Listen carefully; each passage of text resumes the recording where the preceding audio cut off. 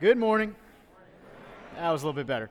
My name is Justin Craig. I'm the family minister here at the church. And this morning we're continuing our series called Jesus Died For. Now, about a year ago, my wife and I bought our first house here in Champaign. We thought it was a little surprising that I hadn't been fired yet, so we thought we'd dig down some roots and just buy a house.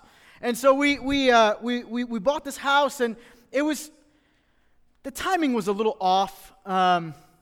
It was the week before Easter, and, pastoral ministry staff people, we don't have anything going on leading up to Easter. I mean, there's really nothing happening at the church, and it's not a busy time of the year for us at all. But we moved in anyway, and it was awesome. And we've painted just about every wall in our house. We've done some tile work in the kitchen. I say we, I mean other people. We did some carpet. We wrote checks for, and we had some carpet put in, and we've done a lot of improvements. We got some more improvements we want to make because it's a house, right? It's not ever done. And I like to think that I'm handy to a certain extent. I mean, I've got all the tools. That qualifies, right? I like watching the home improvement shows. Fixer Upper, man, who doesn't like Fixer Upper, right? I mean, Chip Gaines is my hero. He makes me want to eat a ham sandwich. I love it. It's great. But I love watching these shows. It makes me believe in myself that I can remodel, that I can rework, that I can redo something, but I can't. And I think that God plays a little funny joke on me. I think God wired me to work better when I'm frustrated. Maybe some of you guys can relate to that. You see, I get about halfway through a project, I get really frustrated, and then some really good work comes out. It's awesome. And last year, we decided we wanted to give our downstairs bathroom a facelift, little cosmetic paint on the wall, that kind of stuff. Well, we got to the point of that. We were painting, and I love the instant gratification that paint is in, changing a room. It's just wonderful, right? I mean, you painted a color, it's like, that looks awesome, and it's like, this is so great. But we got down there, we're painting, and I'm like, I think we could use some new baseboards in the bathroom. I think that would be just fine. And I think we got a chair railing that kind of goes around the bathroom, kind of separates the wall a little bit. The textures of the walls are different and everything. And so I was like, let's redo that too. And so I've worked with a miter saw before. I got all my fingers, so I'm not terrible at it. And we're working through that. I'm cutting, about 7 or 8 extra times because I cut them wrong and everything. But I get the baseboards down, and then I'm working on the last piece of molding in the bathroom. Last piece of molding. I got one nail in down here, I've got one nail in down here, and I'm 2 nails away from this project being done. I'm like, this is fantastic. This went pretty well, right? This went great. And so I'm getting the second to last nail, and I get it started, because I don't want to smash my fingies, say. And I get it started, and I hit some resistance. And I'm thinking, it's got to be a tough spot in the wall, right? Got to be a tough part in the wood. And so I hit that nail as hard as I possibly could, and I hear this, bing, and I go, oh poop, I just hit the gas line because the stove is on the other side of this wall. Now all of a sudden, my mind goes into extreme panic, like we got to get out. I just blew up the neighbors. This is going to be a really bad thing. We're not going to make very good impressions with our neighbors here. And so all of a sudden, I see water pouring out of this pipe that I hit, and I'm thinking, oh good, it's just water. It's water! I got water poured into my bathroom in places this is not supposed to be. I've got it all set up. I'm like, this is terrible. So how when you get a cut on your finger as a child, you kind of put some pressure on it. Everybody tells you put some pressure on it. That doesn't heal it. Did you guys know that? But you put a little pressure on it, so that's what I did with the wall. Put a little pressure on it and just kind of lean into it a little bit. I'm grabbing towels that I can. It's like a hand towel because we're in the bathroom, right? So I grab the hand towel and I stick it up there, and I'm yelling, Stephanie, I need you to come downstairs. She comes downstairs believing that my arm is cut off somehow by my screwdriver, which I wouldn't put it past me. And so she comes downstairs, and I'm like, I just need you to put a little pressure here. And then I'm like, what to do? Right, this is kind of an emergency kind of thing. So I'm now looking through our downstairs, looking for the main water shutoff valve. I can't find it. Okay, I can't find it at all. I go into the mechanical closet because I'm like, should have had a V8. It's probably in there, right? So I go into the mechanical closet. I don't see it anywhere. So then we got a closet right next to it. So I jump into that closet. No, it's not in there. I'm like, this pipe's heading upstairs. Maybe I can shut off the water from upstairs. You can't do that, by the way. This is dumb. Okay? Like I said, I'm no Bob Vila. I'm like Bob the Builder's second cousin who doesn't have a TV show, and he's not a cartoon because he's just not funny. And so I am now running through my house trying to shut off water. I'm turning knobs, like I'm turning off gas to stuff. I'm turning off something over here. I have no idea what's going on. So I start calling some friends, and you guys didn't answer your phones. You're like, hey, Justin, you ever need anything, just give me a call. Oh, if I ever need anything in case of an emergency. Way to be there. Now, one of you guys did call me back, and I greatly appreciate it, but that was after the fact, and that was a $200 bill later because I had to call a Yellow Pages guy. I had to call Roto-Rooter, and I'm like, hey, I put a nail in a pipe, and I got water pouring into my bathroom, and it's not supposed to be there.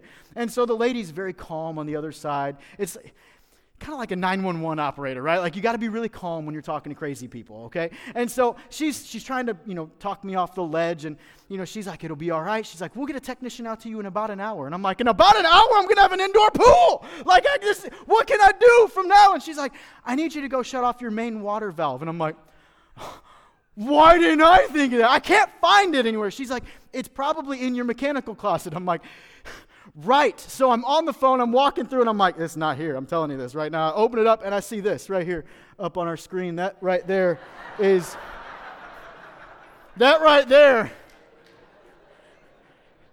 is a home inspector that knows what he's doing. Right there on the pipe, right on the knob that I'm supposed to turn, says main water shut-off valve. Thank you, Master Spec, for saving my life. I felt like a huge winner, okay?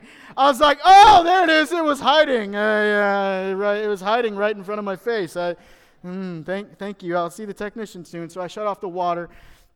The guy comes. He's very gracious. I'm expecting him to be kind of a jerk because of the family I grew up in. Like, oh, you put a nail through the pipe. That was smart, and it's like, well, I know it's not smart.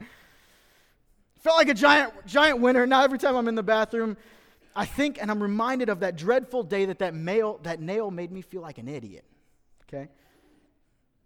And it makes me think about something that we teach our kids, something that I was taught at a young age, something that we teach our kids here in preschool all the way up through high school. Something that we need to be reminded of this morning is that our mistakes are a big part of our life. Making mistakes is a big part of our life. Whether you run past the shutoff valve or you're running past Jesus, mistakes are a big part of our lives. And in the series that we've been talking through, we've been talking about those mistakes. The mistakes of Judas, the mistakes of our sin and shame, the mistakes of the Pharisees, the mistakes of Nicodemus. And this week we're diving right back into it because until we understand our mistakes, we won't understand our need for Jesus. As we approach Easter Sunday, we've been diving into the stories that surround the cross. Stories that do not just show Jesus' journey to the cross, but also show others' journey to the cross. And we've talked about how the cross is life-changing, life-altering, and life-giving.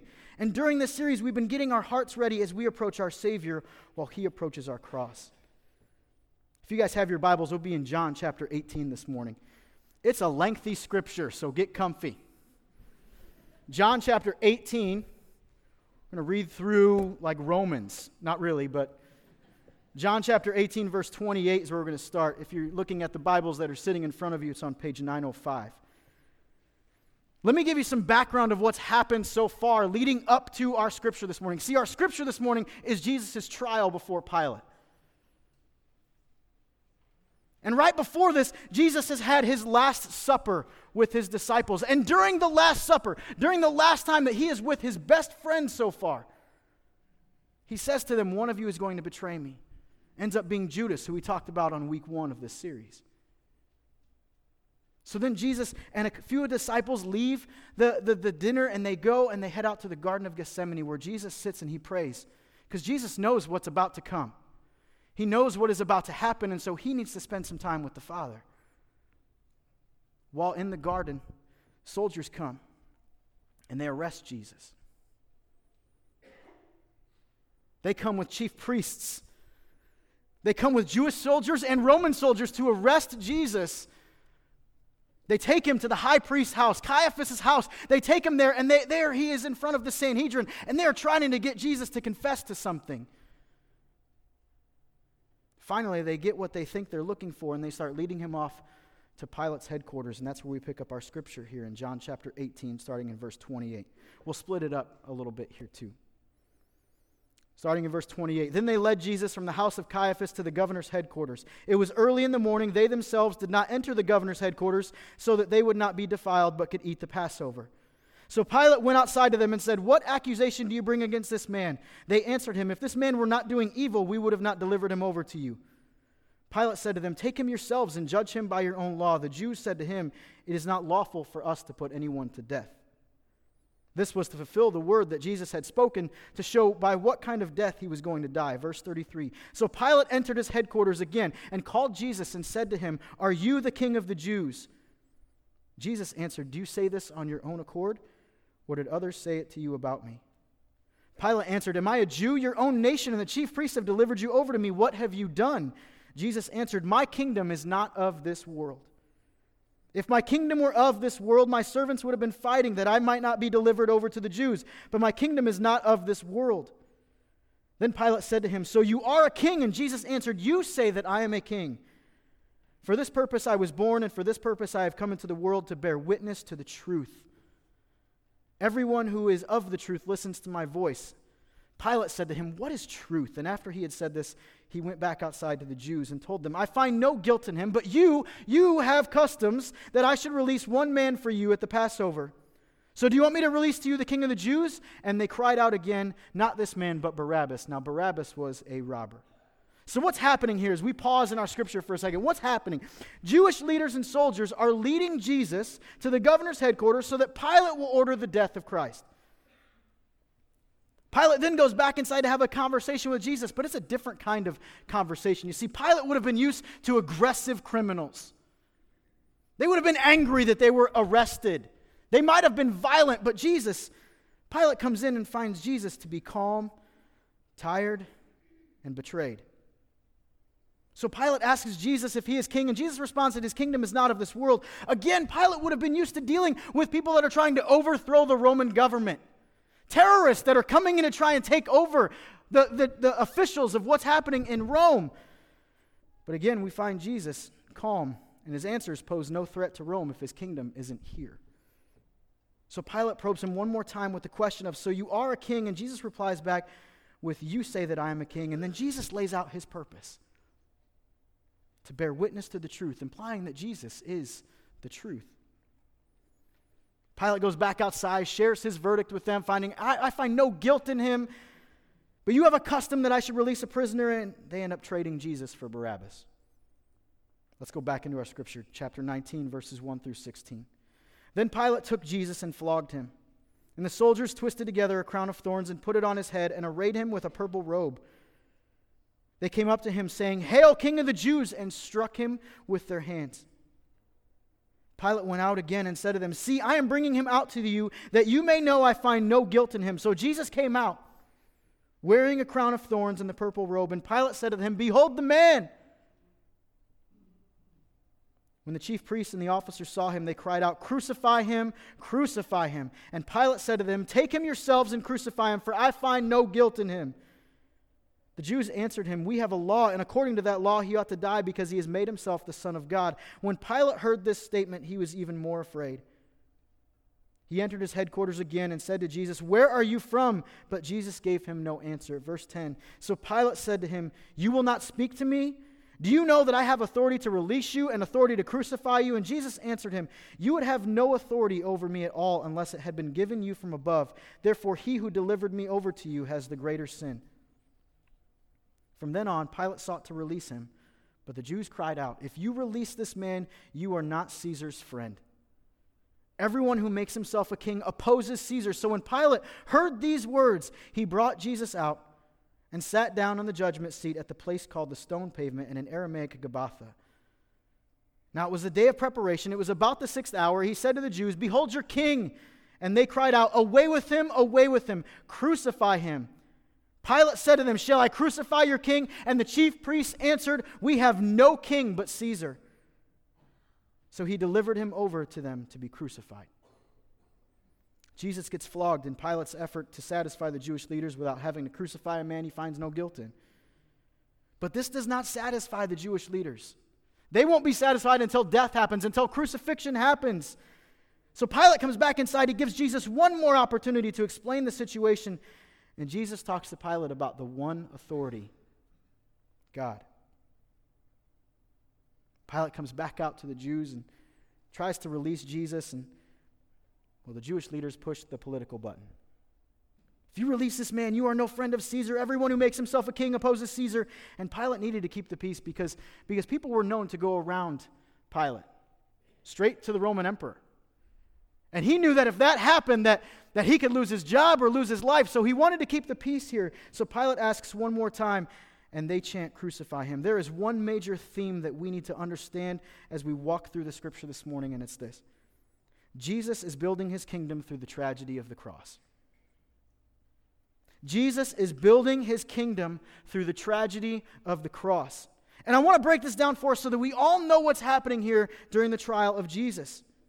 Jesus is continuing to build his kingdom here. He does not stop just because he's been arrested. He does not stop because all of his disciples have disappeared. But he continues because he knows that his kingdom will be continually built through the tragedy of the cross. And I believe there are three aspects of Jesus' kingdom that he addresses here as he has conversations with Pilate. The first one is that Jesus is building a kingdom of the heart. Chapter 18, verse 36, Jesus says, "My kingdom is not of this world. If my kingdom were of this world, my servants would have been fighting that I might not be delivered over to the Jews. But my kingdom is not from the world."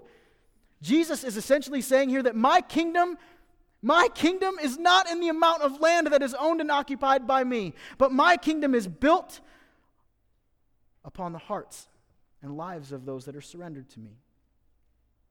You see, the chief priests oppose the kingdom of the heart by building a kingdom of self. A fearful, prideful kingdom that affects their motivation, their decision-making, and their actions. And there's two key characteristics to pride that we see in our chief priests, and maybe you can resonate with them as well. There's two key characteristics of pride, and it's independence and rebellion. You see, our sinful nature leads us to desire independence, and we rebel at the thought of being under anyone else's control or authority. Psalm 10, verse 4 says this about pride. "In his pride, the wicked does not seek him. In all his thoughts, there is no room for God." See, where we become so proud of ourselves, we have no more capacity to even think about God. See, until we recognize our sins, we won't recognize our need for Jesus. Pride is the barrier that keeps us from receiving strength in our weaknesses. Pride will destroy the heart as it destroys the relationship with God. And this is important. Pride will help us self-destruct as we self-promote. And Jesus knows this. He knows that a battle within the heart is happening over and over and over again. And so in Matthew chapter 22, when the Pharisees are asking Jesus, they're trying to trap him. They're trying to scheme against him here. They ask him, "What is the greatest commandment?" And Jesus replies with this: "Love the Lord your God with all your heart, with all your soul, and with all your mind." You see, Jesus' kingdom is not the forceful demand that would have generated a trial and conviction from Pilate. But Jesus' kingdom is an invitation of the heart that generates a change of perspective. Yeah, Jesus is building a kingdom of the heart. He is also building a kingdom of truth. Chapter 18, verse 37, Jesus is talking to Pilate. He says, "You say that I am a king. For this purpose I was born, and for this purpose I have come into the world, to bear witness to the truth. Everyone who is of the truth listens to my voice." These words, "to bear witness to truth," actually means that Jesus is coming to birth truth into humanity. That there has not been much truth that happens before Jesus, and Jesus is the one and only truth. Truth about what? Truth about God, truth about ourselves, and truth about life. But the chief priests, they've built up lies for so long that they start to believe them as truth. The lie of rules over relationship. It's exactly what we talked about last week, where we talked about it's not about the rules that you follow, but it's about who you follow. And the chief priests believed that they were the best people to follow. And in turn, this affects their truth in accordance to Jesus. John 8:31-32, Jesus is saying to the Jews who had believed him, Jesus said, "If you hold to my teaching, you are really my disciples. Then you will know the truth, and the truth will set you free." See, Jesus knows that just as much as we need a heart that is in love with God, we need truth to set us free. Jesus' truth sets us free from what? I think there's two major themes that Jesus' truth sets us free from. The first one is our lies. Lies entangle us. They trip us. They give us a false sense of reality. They manipulate authenticity. Lies will take us further away from the kingdom devoted to God and will take us to a kingdom devoted to self.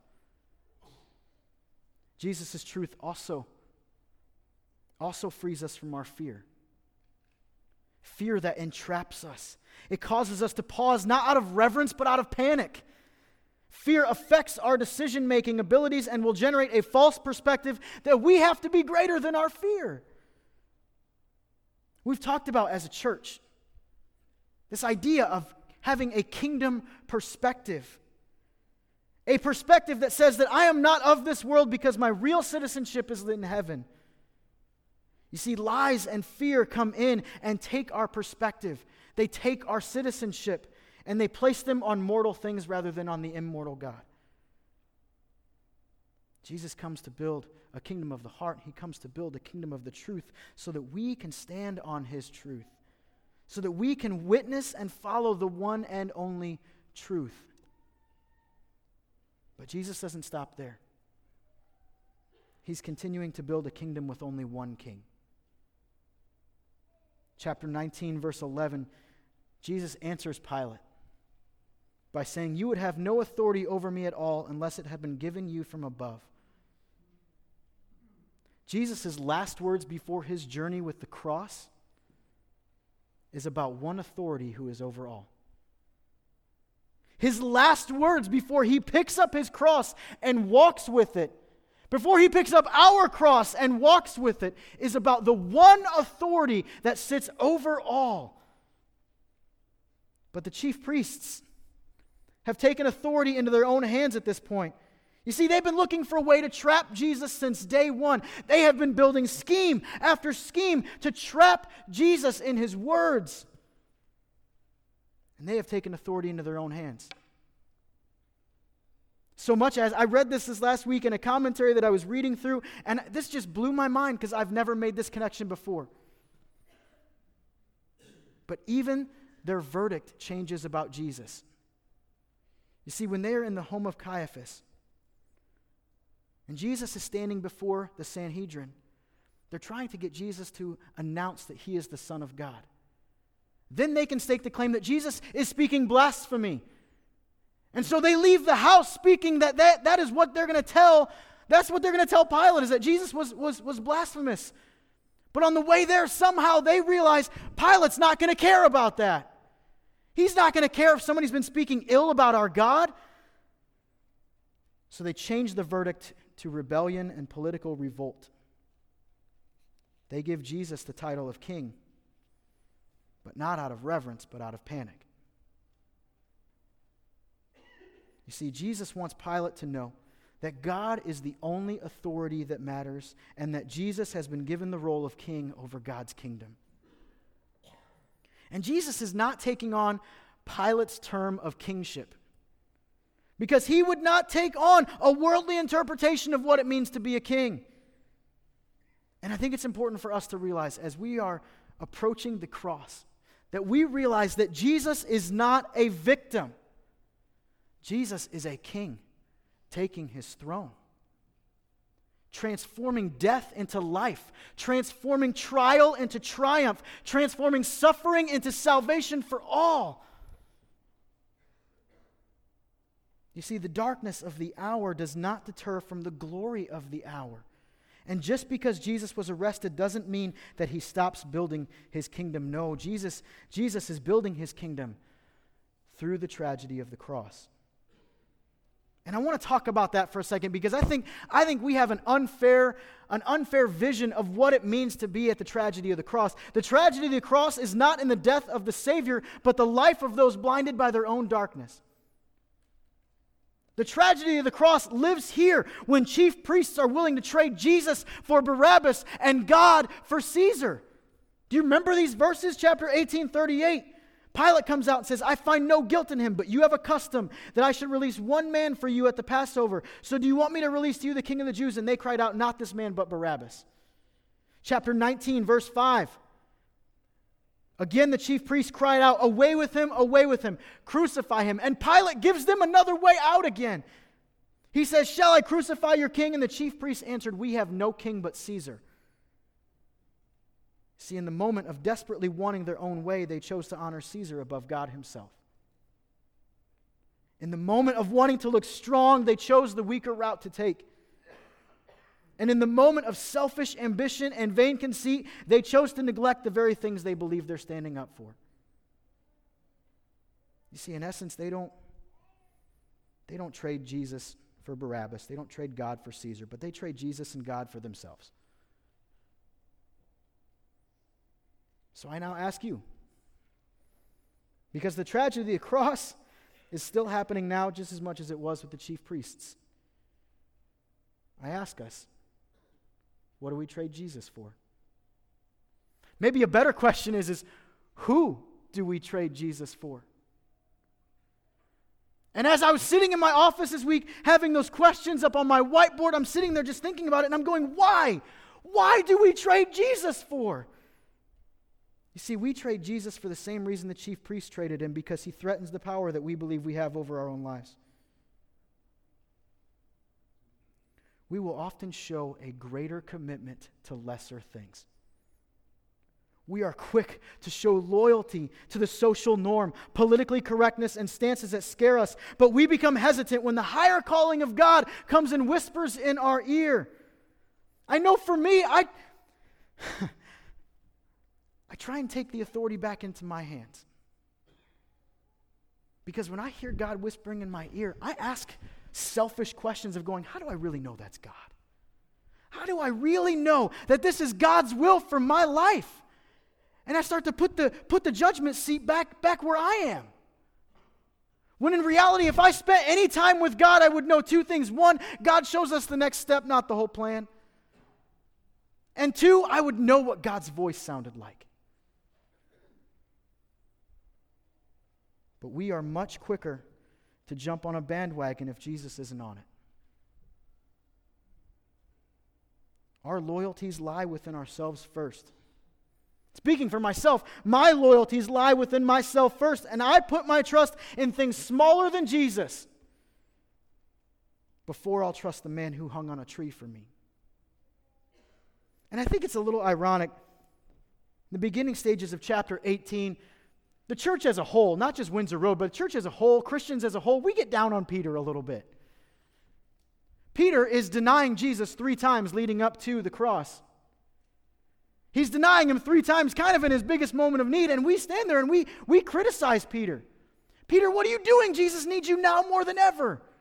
What are you doing? This is the same man who washed your disgusting feet. This is the same man that allowed you to walk on water. What are you doing abandoning him? But in reality, if we only denied Jesus 3 times in a sitting, that would be a pretty good percentage for us, right? The tragedy of the cross is that we become more willing to kill Jesus than we are to kill our own evil, selfish, and sinful desires that consume our hearts and build up pride.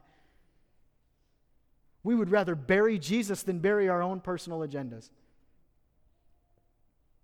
The chief priests were so ingrained in their own righteousness that they failed to remember their opportunity to be human and be wrong. See, we quickly let the lies that we tell ourselves become the truth that we live by. Instead of being nothing without Jesus, we make ourselves everything that we think we need. We build ourselves up to be unbreakable. The tragedy of the cross is not in the death of the Savior, but is in the life of those that are blinded by their own darkness. The tragedy of the cross is also the tragedy of today. See, Jesus should be our first response, not our last resort. Too often, our first response is in regards to ourselves, not Christ. When something happens in our life, when we have some sin and we have some shame that we have built up in our lives, we do 3 things. We conceal, we try and repair it ourselves, and we hide. But Jesus tells us that we should confess that we should repent and we should open up our lives to Him. How dare we look weak in front of anyone else as we open up and allow Jesus to work in and through us? The real tragedy is that we like to play the hero in our own story. We like to be the hero in our own story. We like to raise our own victory flag. We like to be that hero, but the problem is that our stories wouldn't need a hero if it wasn't for our missteps, our mistakes, and our missed opportunities. But that's exactly why Jesus came. This is exactly why Jesus died. This is exactly why He took our place, because we need a hero who is greater than we are. Our world, us included, needs the help and hope that only Jesus can offer. We were rescued to be rescuers. We have been found so that we can find others, and the King has come and served us so we know how to serve others. Yeah, Jesus is building His kingdom through the tragedy of the cross. But the tragedy happens so that the victory can happen. The disaster happens so that God's glory can be shown through His only Son, Jesus. The chaos happens so that Jesus can come and save us from ourselves. Jesus died for all to see. Our series has been called Jesus Died For. We talked about Jesus died for Judas. Jesus died for our shame. Jesus died for the legalist inside of us. But Jesus died for us all to see.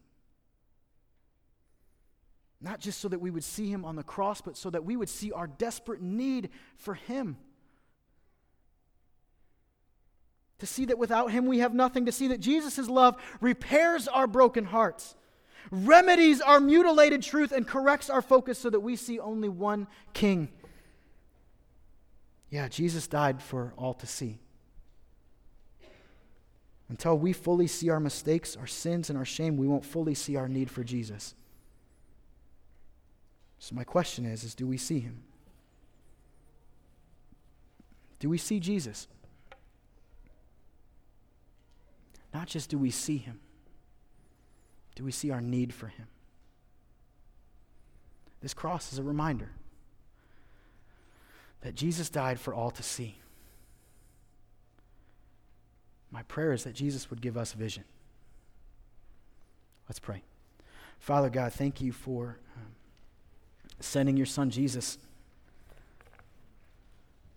in our place,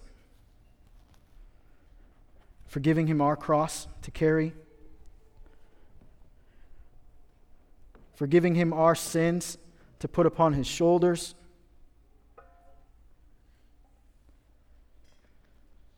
God, thank You for Your grace and Your mercy, Your unlimited grace, because we have unlimited sins. God, thank You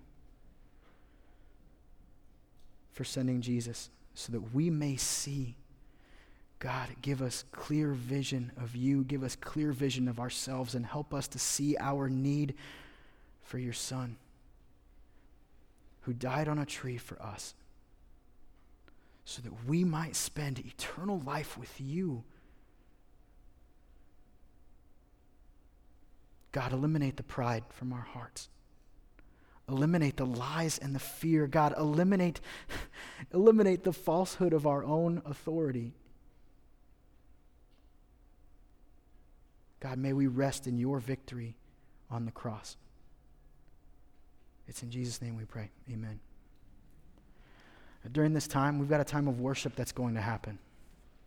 There are communion stations set up throughout the room. And Jesus invites you to His table. Whether you have sin consuming your hearts, whether you have sin that you are trying to hide, Jesus invites you to His table. He invites you to new life. He invites you to be in communion with Him together. So the band's going to play a couple of songs. And we want you to worship wherever you feel comfortable worshiping.